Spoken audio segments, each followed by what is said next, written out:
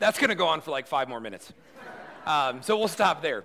But if you're visiting today, we don't normally watch cartoons, but we're working through our series in Jonah, and so we are we're tracking each week as we go along with where we are in the VeggieTales Jonah movie. And today we get to Jonah's redemption. Now, what happens is this, just to track with us and keep us caught up so far, that Jonah is a prophet. And a prophet is someone who receives a word from the Lord, and the prophet's job is to go and communicate what God has said and to give it to people. And prophets are in the Old Testament, we see prophets all the time, and typically their message isn't awesome. Typically their message is, hey people, you're doing it wrong.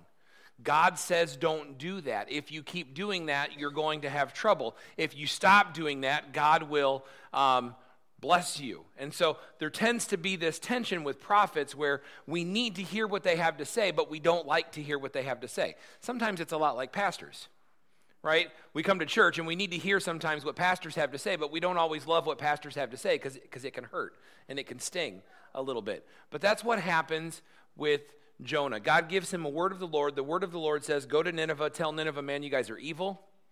You do evil things. And God is going to bring judgment on you.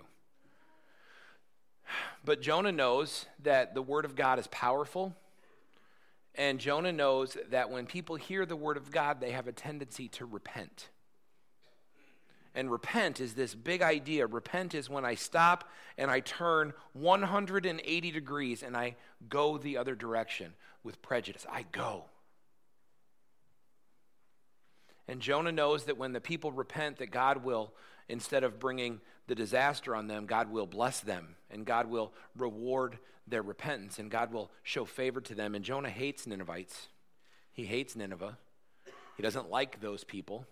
He doesn't want God's disaster to stay away from them. And so what happens is he gets on a boat and he heads in the complete opposite direction. God's not having it. Jonah's got a job to do. He's not allowed to run away from the Lord. So God sends a storm to the boat, and the storm is about to destroy the boat. The sailors are terrified, and they shout out, what are we supposed to do? And Jonah says, well, it's all because of me. I decided to run away from God. You shouldn't die because of me running away from God. Throw me overboard. They don't want to do it, but there's no way out, and so they take Jonah, and they toss him overboard, and immediately the storm stops. And God has arranged, the word tells us, for a giant fish to swallow Jonah. And we think, okay, right there, I must know that it's a fable. I must know that it's a parable. It's not real. But wait, no. This is a real historical thing that happened, and I know it sounds fanciful. I get it, right? But this is a real event. And so God has arranged for a fish, we'll call it a whale to swallow Jonah. And then we read that Jonah was in the belly of the whale for 3 days and 3 nights. And that's where we left off last week. Jonah is having a terrible, horrible, no good, very bad mission trip, and it has gone from bad to worse every step of the way. And what he needs now, and what we're going to see in Jonah chapter 2, is he needs something called repentance. See, everything we talk about today is going to be about this idea of repentance, okay? And repentance takes a couple of things for it to work and happen well, okay? First things first, you need to understand this, that repentance is the key to forgiveness. It's not just about what you... Can I pause you all for just a second? Hey guys, you really got to unplug that clock because in a little while it's going to make the worst noise ever. Daylight savings, things get reset. It was about to yell really loudly at us. Nobody wants that. Okay, if you've got a baby in here that's sleeping, you really don't want it. Okay, thank you. Anyway, so where were we? Oh yeah, repentance. Repentance is the key to forgiveness. See, what you have to understand is that when you go and you seek forgiveness, it's not about what you say. It's about your heart. And you know that as a parent, right? I mean, How many of you, raise your hand if you've ever sent your kid to his room or her room for a timeout? Right. Go to your room. Maybe you've sent them to the corner. Maybe their room is way too much fun and you sent them to your room. My parents used to do that one to me all the time. Don't go to your room. Your room's got all the toys. You go to my room because my room is boring. You sit there and you think about what you've done. And my parents, and then so I copy my parents, my kids, and they haven't had timeouts in a really long time. Obviously, they're a little old for that. But what happens is I would send them to the room and I would tell them, you can come out when you're sorry. When you're sorry. And you mean it. And so they would come out after about 30 seconds.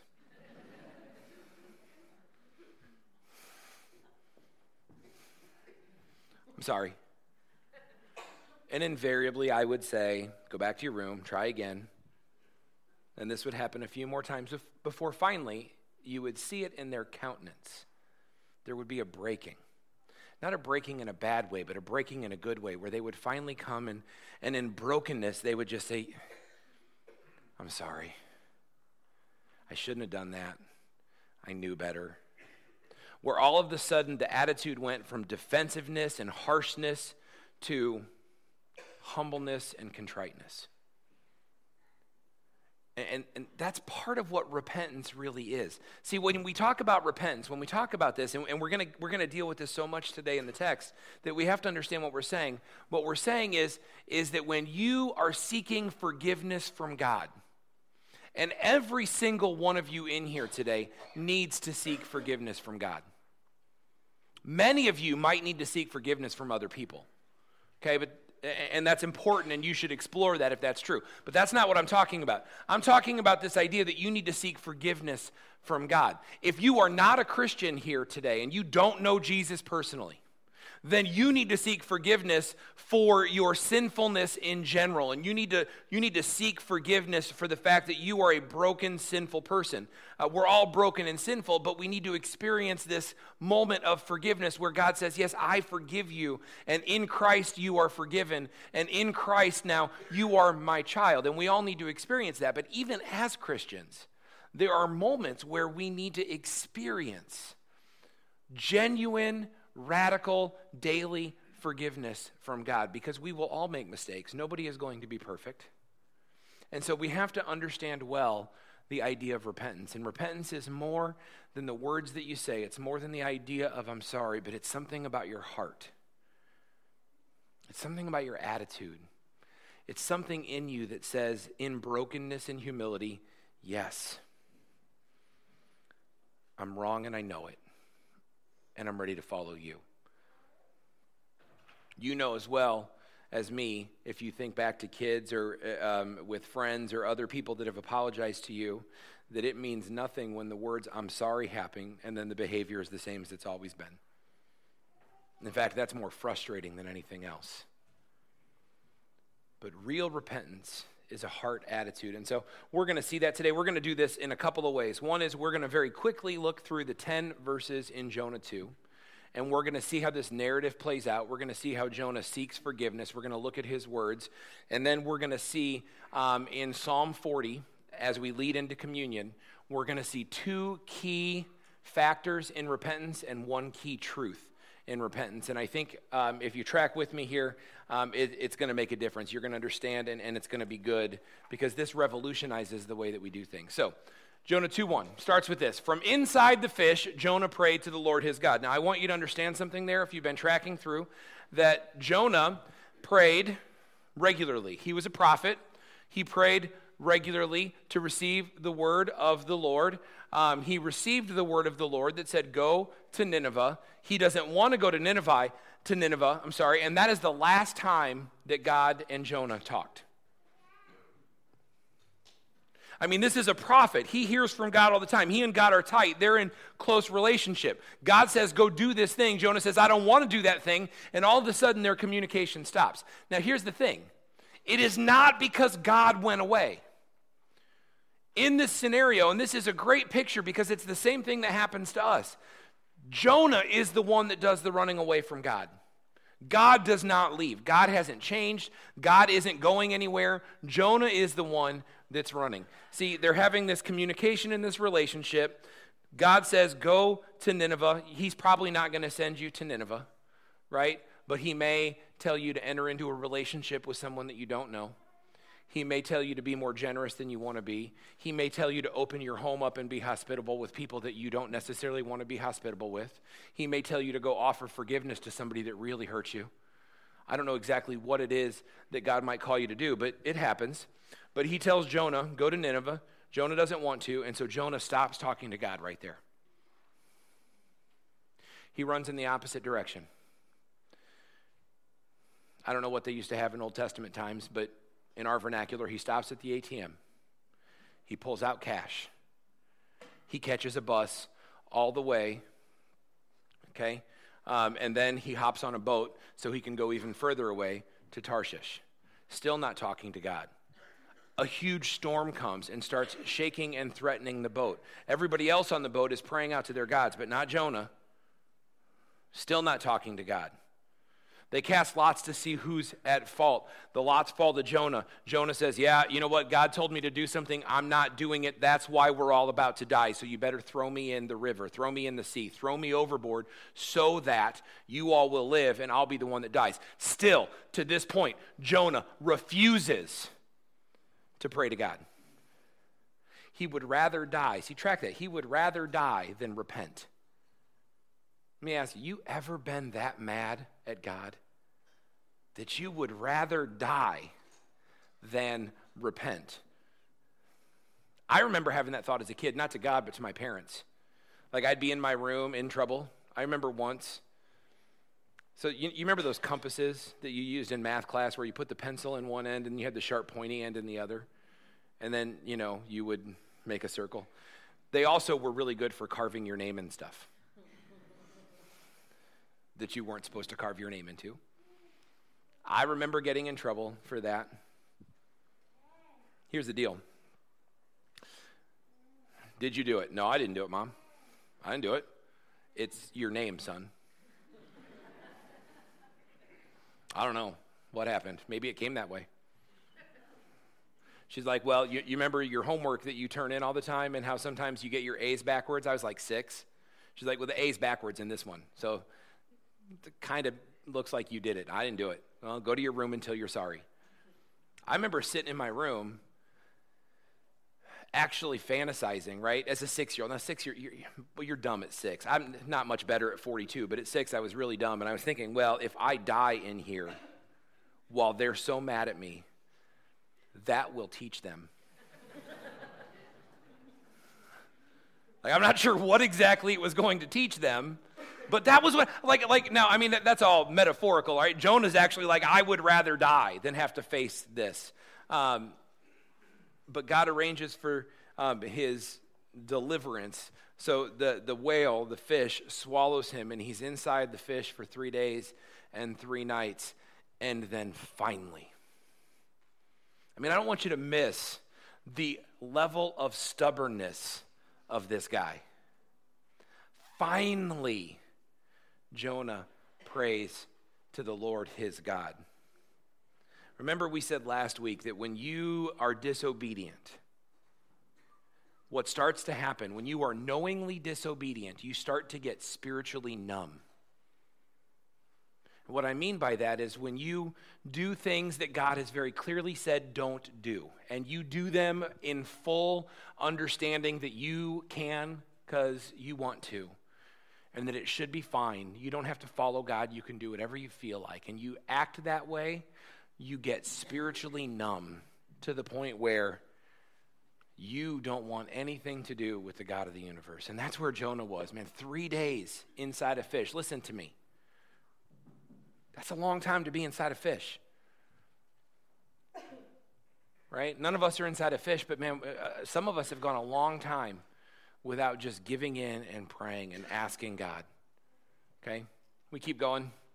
Here's what he says when he finally prays. And his prayer is good. It's a little cryptic because it's poetic, but we can track it here. He says, in my distress, I called to the Lord, and he answered me. So in my distress, finally, after 3 days and 3 nights and a huge storm and running the other way and doing all this, finally I prayed to the Lord, and the Lord answered me. You know what's awesome about that?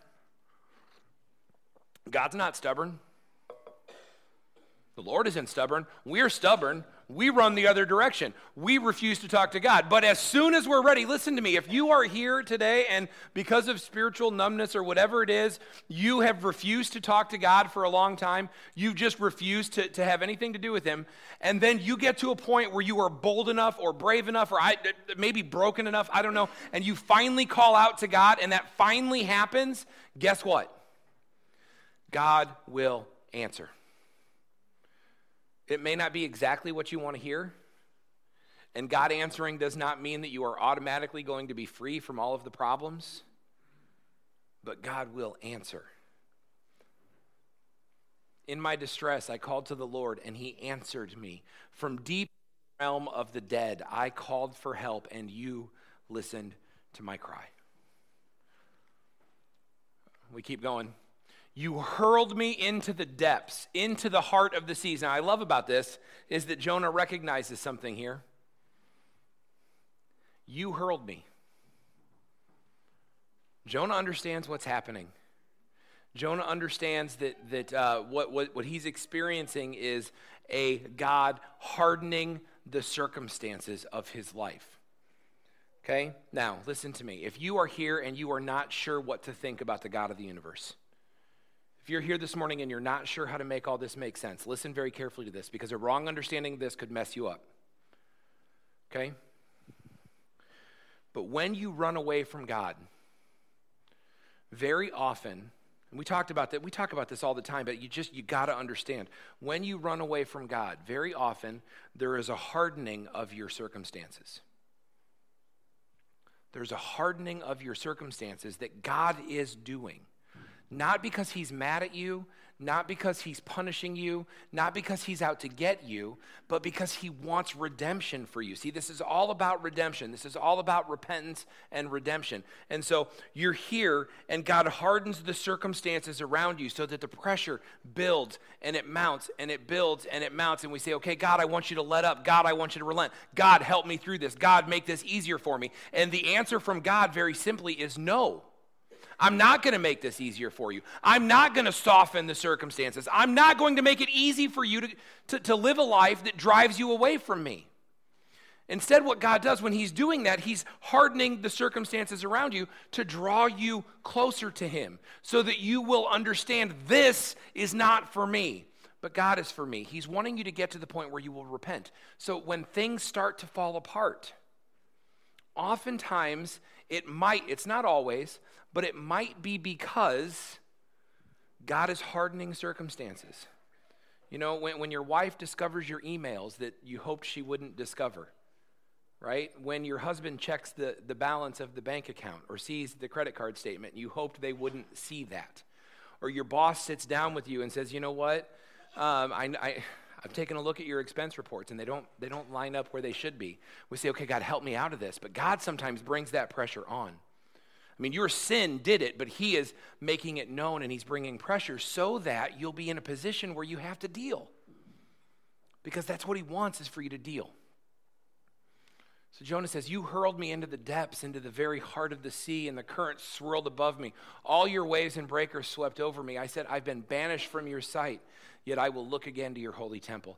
See, this is where Jonah is. He's like, I've been banished from your sight, but now that I'm in prayer, now that I'm coming back to you, I will look at your temple. I'll look at your presence. We will be connected again. And sometimes this happens too.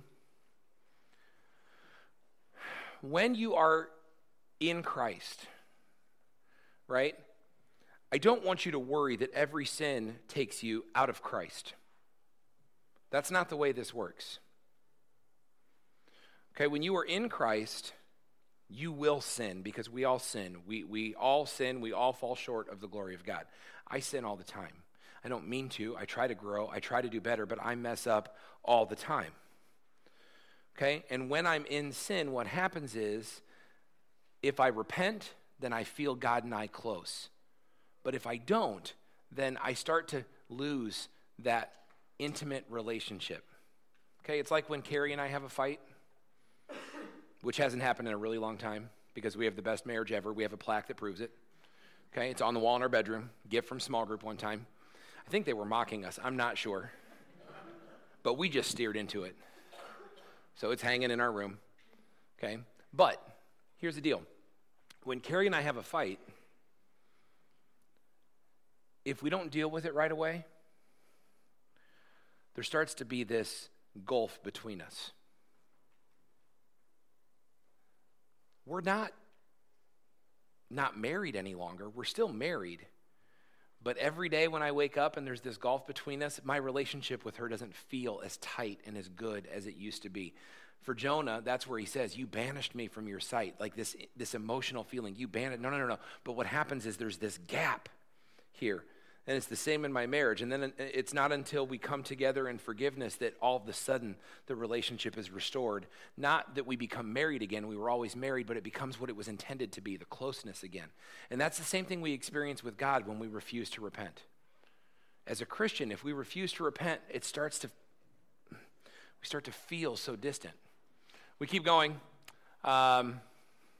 The engulfing waters threatened me. The deep surrounded me. Seaweed was wrapped around my head. I mean, it's pretty graphic stuff. To the roots of the mountains I sank down. The earth beneath barred me in forever. But you, Lord my God, brought me life up from the pit. Brought my life up from the pit. So this is Jonah saying, look, in brokenness, I prayed to you. I was in this situation because of my sin. And now you are bringing me back to life. And when my life was ebbing away, I remembered you, Lord. My prayer rose to you and your holy temple. Those who cling to worthless idols turn away from God's love for them. But I, with shouts of grateful praise, will sacrifice to you. What I have vowed, I will make good. I will say salvation comes from the Lord. And what you get here, just okay, as we start to track through this, what you get is Jonah getting to the point where he says, look, those people that are going to trust something else when life gets hard, they are going to be disappointed. But I, with shouts of praise, will sacrifice to you. That means I'm going to submit to you, and I will fulfill my vow. What I vowed to you, I will make good. This is Jonah saying, finally, guess what, God? I'm going to go to Nineveh. What I have vowed, I will make good. Well, what Jonah has vowed as a prophet is to faithfully proclaim the word of the Lord. What he was not doing was faithfully proclaiming the word of the Lord. And so what happens is Jonah is broken and contrite, and he's at the point where he says, okay, God, what I vowed, I will make good on. He still doesn't like it. He still doesn't want to. He still doesn't feel like it's the right thing to do. He still doesn't have a burning desire to see the Ninevites spared. He still doesn't want to go there and see those people and talk to those people and bring them God's grace. But he gets to this point where he says, okay, God, what I said I would do, I will do. And in response, the Lord commanded the fish, and it vomited Jonah onto dry land. How graphic is that? Think about that. Okay, Jonah, repentance is yours, or you've repented, so redemption is yours. So the fish vomits him out on dry land. It's pretty gross, right? And I want to say again, we read something like that and we say, well, Matt, that's just fanciful Bible talk. That's one of the reasons people don't trust the Bible, because it has things about people getting swallowed by whales and then vomited out on dry land. And I get it. I get it. Look, if you're here and you've got no Bible background, if you are here and the Bible doesn't make sense to you and you've never really read it and you've never really studied it, and I'm telling you, well, the Bible says this and we believe it's true, and you're like, okay, check please, I'm out. I get it. I'm just going to ask you to trust me, and I'm going to ask you to do your own research on the Bible. Check it. Honestly, do some research. Find out if this has ever been proven false. Find out if this has ever claimed something to be true that did not turn out to be true. Find out if there is any reliable evidence that says that this is not the Word of God. And if you can find that, okay, that's reliable evidence that says, not like some guy, Bob on the internet, but some reliable evidence that says, hey, you know what, in archaeology, in history, we found something that happened that contradicts the Bible. So therefore, we can say the Bible is not true. Okay? Then you've got it. But here's the deal. You're not going to find that because it doesn't exist. Okay? So we believe this to be the Word of God. We believe this to be true. Jesus Christ himself references this story as truth. And so we believe it to be true no matter how fanciful it sounds. Jonah, because of his sin, ended up in the belly of the whale. Jonah finally moved past his stubbornness and came to a point where he called out to God, and God delivered. Now, if you're like me, you have your own struggles that have nothing to do with Nineveh and nothing to do with whales. But you need to repent. So I want to talk to you just briefly about what repentance looks like. And we're going to start with David. And I'm going to tell you this. Repentance has, when you want to really repent, like if you want real repentance, you want your life to change and you want it to be different. Now, if you don't want your life to be different, then you can't really repent. Some people, and I'm not saying it's any of you, I'm not thinking of people in my head, but people that I've talked to in my office or things that I read or things that I hear, there are some people that want it both ways. See, what they want is, I want this intimate, tight relationship with the God of the universe. I want to be known as a Christian. I want to be known as a child of God. I want to feel close to God. And that is a true thing. They really feel that way in their heart. They want this from the core of their being, in the depths of their soul. They're like, I want this relationship with God. I want to go to heaven. I don't want to go to hell. I want my life to make sense. I want there to be meaning, and I want there to be purpose, and I want all of it. And that resonates with them. And it's true. But at the same time, they're like, you know what, though? I kind of like this part of my life the way it is, and I'd like God to leave it alone. I kind of like spending my money the way that I spend my money, and I don't want God to touch that. I kind of like sex. And even though I'm not married, I don't want God to touch that. Right? I kind of like, just being able to ignore needs without embracing needs. And I don't want God to have a part of that. Like, I want all of the blessing, and I want the relationship, and I want the closeness, and I want all of that. But there's part of my life that he doesn't get to have, and I don't want him around it. And I don't want him to mess with all of that. And so we start to have this struggle. And that happens a lot. God is probably not going to have any of you swallowed by a fish, but what's going to happen is God is going to start to bring pressure. And if you are a Christ follower, there will be a moment where you will know in your heart that what you have to do is repent. I don't know if you will.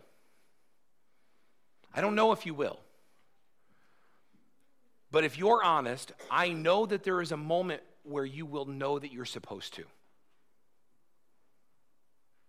You will know that there's a moment where you are supposed to repent, you are supposed to turn from your evil, you are supposed to put your sin aside, and you are supposed to chase God. That will happen.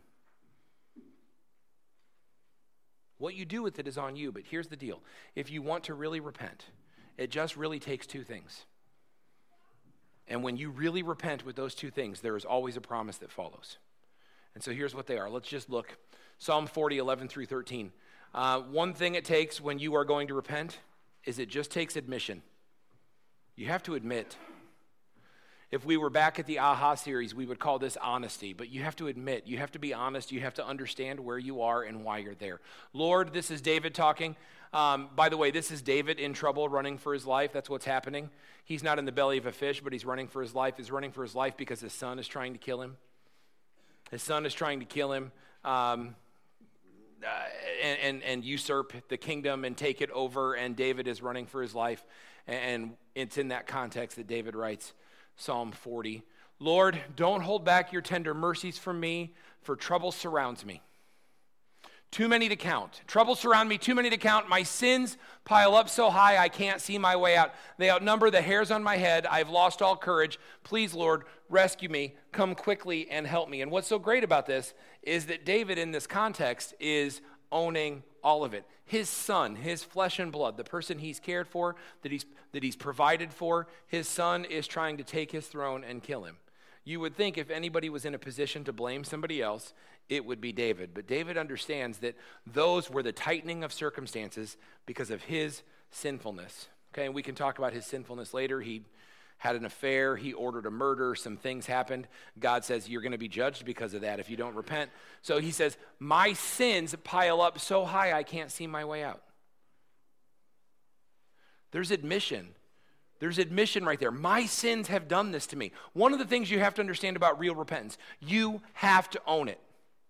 If you are really in the mood to repent, if you are really trying to repent, when God puts that on you that you know what, you need to turn away from this and you need to repent, then you do not get to play the victim.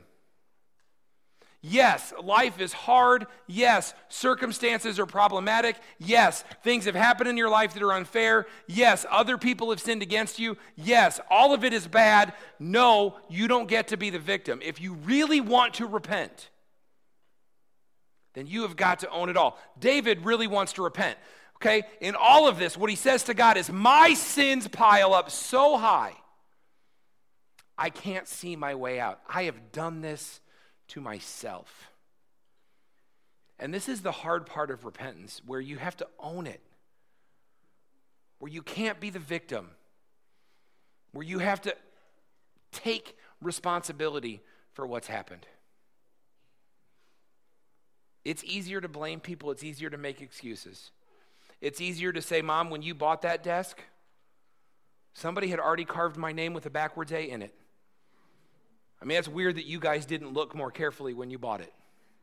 I feel like if you really loved me, you would have really looked for a desk that hadn't been carved into. Right? It's easier to blame everybody else. And then I did this one. My brother did it. And he did the A on backwards because he was trying to get me in trouble. He knew, and he was trying to get me in trouble. It's easy to blame everybody else. But real repentance starts with just admission of guilt. I have been wrong. I logged on and looked at things I shouldn't have logged on and looked at. I had a relationship that I shouldn't have had. I partook of something that I shouldn't have partook of. I played and flirted over here where I shouldn't have played and flirted. I took too many steps. I found comfort in substance instead of comfort in you. Whatever it is, we get to this point where we have to admit and own it. We can't be the victim and we can't make it somebody else's fault. Real repentance comes from owning it all. We keep going. Real repentance also comes from changing and choosing. If you want to repent, you have to choose, right? You can't just admit that you're wrong, but you have to choose. You take no delight, this is David talking, you take no delight in sacrifices and offerings. Now that you have made me listen, I finally understand. You don't require burnt offerings or sin offerings. Then I said, look, I've come as it's written about me in scriptures. I take joy in doing your will, my God, for your instructions are written on my heart. See, there's a point where if you want to really repent, then you have to choose. See, it's not just about owning it. When you own it, that's great. But remember, repentance is more than just saying, I'm sorry. It's about doing a complete 180, turning the other direction, and walking away from your sin. See, when you really repent, you have to choose. And I love this about this. David says, you finally made me listen, and now I finally understand. Some of you think you're done. Like you don't have any growing to do. You don't have any choosing to do. You've lived your life. You've done your stuff. You're good. But here's the thing. I don't care who you are. I don't care how far you've gone. I don't care where you came from. You're not done. Okay, something that we as a church have been talking a lot about leadership teams is just this simple idea. Look, faith is not a destination. It's a direction. You don't get there. You keep going towards it. It's a destination, not a direction. We have to keep moving. We're not ever done. If God has you breathing, God has growing for you to do.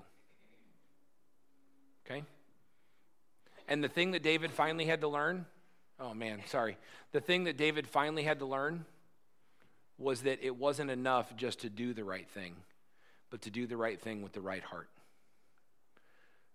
See, in the Old Testament, you always were supposed to make burnt offerings and sin offerings. You read through Leviticus, and you read a lot about burnt offerings and sin offerings, and you were always supposed to make burnt offerings and sin offerings. And so some people got in the habit of making burnt offerings or sin offerings and then living a life of debauchery, right? But because I did the right things and I made the offerings, I'm cool. Like, I can go engage, like, pardon the language, but they did this kind of thing. I can go engage in an orgy, but as long as I make my sin offering tomorrow, I'm all good, right? Like I can cheat and rob, or in David's case, I can have sex with a warrior in my army's wife, and then when she gets pregnant, I can arrange to have him murdered. But I made my sin offering, so I'm all good. And what he's saying is, I finally learned. You made me listen. I finally learned. You don't care about the offering nearly as much as you care about the heart. And I choose now, God, to be obedient and follow you. So it's not just that I'll admit it, but it's that I will admit my guilt and I will choose to follow you. Real repentance takes the choosing to follow. And you know what? God doesn't want your ritual nearly as much as God wants you. See, again, some of you are in that boat where you're thinking, well, I'm here every Sunday, so that's good enough. I write my check and I throw it in the offering plate, so that gets me covered, right? I mean, I do the stuff. I got baptized. I said the words. I came forward for an altar call. I did whatever. I'm all set. And the reality is this: God doesn't want your ritual. He doesn't want your tradition or your policies or your procedures. They're fine. They're good. He'll take them. But that's not enough. He wants your heart. Okay? And then, oh man. Seriously. There, we finished with this. Then David finally says this. After he admitted his sinfulness and he didn't play the victim, and he chose to follow God and repent completely and turn from his sin and do what God had required of him, here's the promise. The promise is that God always redeems. He says, I waited patiently for the Lord to help me, and he turned to me, and he heard my cry, and he lifted me up out of the pit of despair, out of the mud and the mire. He set my feet on solid ground. He steadied me as I walked along. He has given me a new song to sing. Many will see what he's done and be amazed. And so what happens here, this is the promise of God. You got to wrap your head around this. You got to know this, is that when you seek real repentance, and real repentance means that you admit where you're wrong and you choose to live differently. That's real repentance. I admit where I've done wrong and I choose to live differently. And when you seek real repentance, here is the promise: God will save. We sang the song, Our God Saves.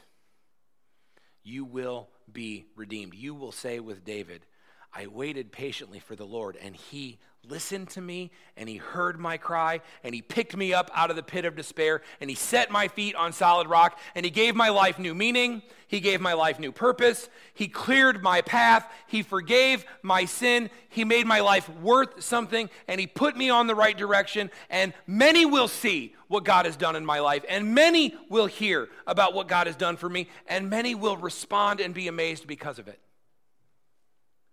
See, this is the promise of real redemption.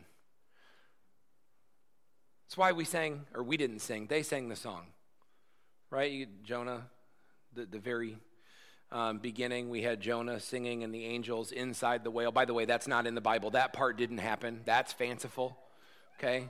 With the singing and jumping and dancing angels. But their message is clear. God is a God of second chances. Our God is a God of second chances. And so if you've jacked up the first one, or frankly, if you've jacked up the second, third, fourth, and fifth ones, if you've jacked up every opportunity you've ever been given, our God is the God of second chances. All you have to do is repent. And repent involves two things. Repentance is two things. I admit my sinfulness. I don't play the victim. I admit where I've gone wrong, and I choose to follow God. And so I don't care where you are this morning. I don't care how many times you've messed it up. I don't care if you've never even tried before. God is the God of second chances. He is ready and waiting for you to repent so that he can do this in your life. He can set your feet on solid rock and he can make all things new. And that's what we celebrate with communion. Ask the guys to come forward as we prepare to celebrate communion today. And as we do this, here's what we're going to do. We are going to celebrate through the taking of communion the God of the universe, who is actually the God of, I keep saying second chances, but that's actually false. It's the God of infinite chances. As long as you breathe, God is calling you to him. This is another one of those opportunities. And so if you are here this morning and you are not a Christian, you don't know this God personally that we're talking about. You know about him. Maybe you understand the Bible. You've heard of church before. You kind of know this. Listen to me. This is perhaps that time for you when you say, okay, God, for the first time ever, I am going to surrender. I am going to say that I admit that I'm broken and I've sinned. And I am going to choose to turn from my sin and follow the God of the universe. Because what happens is Jesus Christ is God in flesh, has made the decision to come to earth to voluntarily lay down his life. He dies on the cross, paying the penalty for your sins so that you can choose to have your sins forgiven and to follow Jesus. And this is that opportunity like no other. There is no other offer like that ever. And when you choose to follow Jesus Christ, you are choosing forgiveness and redemption, and God is picking you up out of the pit and putting you on solid ground. And so maybe that's you this morning. Maybe you need to decide that for the first time. Or for some of us, maybe we need to take this opportunity to say, okay, God, yeah, there's areas of my life where I know I'm not where I should be, and I want to admit it, and I want to turn from that, and I want to follow you. Can I tell you what a mistake would be? A mistake would be to come and take communion all the while knowing, remember I said you'll know, all the while knowing that you need redemption, knowing that you need to repent, but refusing to do it. It would be a mistake to come and take communion with that attitude. Because what happens then is I'm saying, thank you, Jesus, for dying for me. Thank you for dying for me. But I'm not going to let it impact my life one little bit. And that's problematic. But this is our opportunity to take communion. And we celebrate that here in a very simple way. The best we can understand in Scripture is that communion is simple. Not a lot of pomp, not a lot of circumstance. Jesus in the upper room with the disciples took the bread and he broke it and he said, this represents my body that's given for you. Do this to remember me. And so when we eat the bread, we're remembering that Christ was sacrificed on a cross, not because he did wrong, but to pay for our wrong. And then he poured the cup and he passed it and he said, drink this to remember me. He said, this is the blood this is my blood. It's the sign of the new covenant. It's poured out for you. And so when we drink the cup, we're remembering that when we accept and admit and we turn and follow, that enters us into this family of God. Our sins are forgiven and we now have new life. And it's now incumbent on us to turn and follow Jesus. And we will stumble, but when we do, and we repent, there is forgiveness, and we can stand up and we can keep going. And that's what we celebrate. So if you are, whether you're a member here at this church or not, if you are a follower of Christ, and you feel like that in your heart of hearts you are in a position where you are repenting and you are turning, then the communion table is wide open. You don't have to be a member here. Come join us for communion. Okay? Here's how we do it. You'll come up, you'll grab the bread and the drink, and then go back and sit down and we'll all take communion together. If you are unable to come forward, just wait till we're done and raise your hand, and the elders will bring the bread and the cup to you so that you can have it where you are. Okay? Would you pray with me, and then we'll start. Heavenly Father God, you are good and gracious and kind. We love you, and we just worship you, and we honor you, and we thank you for sending Jesus to die for our sins, that his body was broken on the cross so that we could have forgiveness. And we thank you that his blood was poured out as a sign of the new covenant so that we could enter into this relationship with you and not just receive forgiveness, but receive a whole new life that makes sense, that works, that has purpose and meaning. Father, help us to take communion seriously. That as we take the bread, that we are in mourning over our sins. And that as we drink the cup, that we are firmly planted and celebrated in the idea that we are forgiven and we are following Jesus. Thank you for breaking the chains of sin that bind us, that hold us down. Help us to live with meaning and passion as forgiven followers of Christ. God, we love you and we praise you and we thank you. Amen.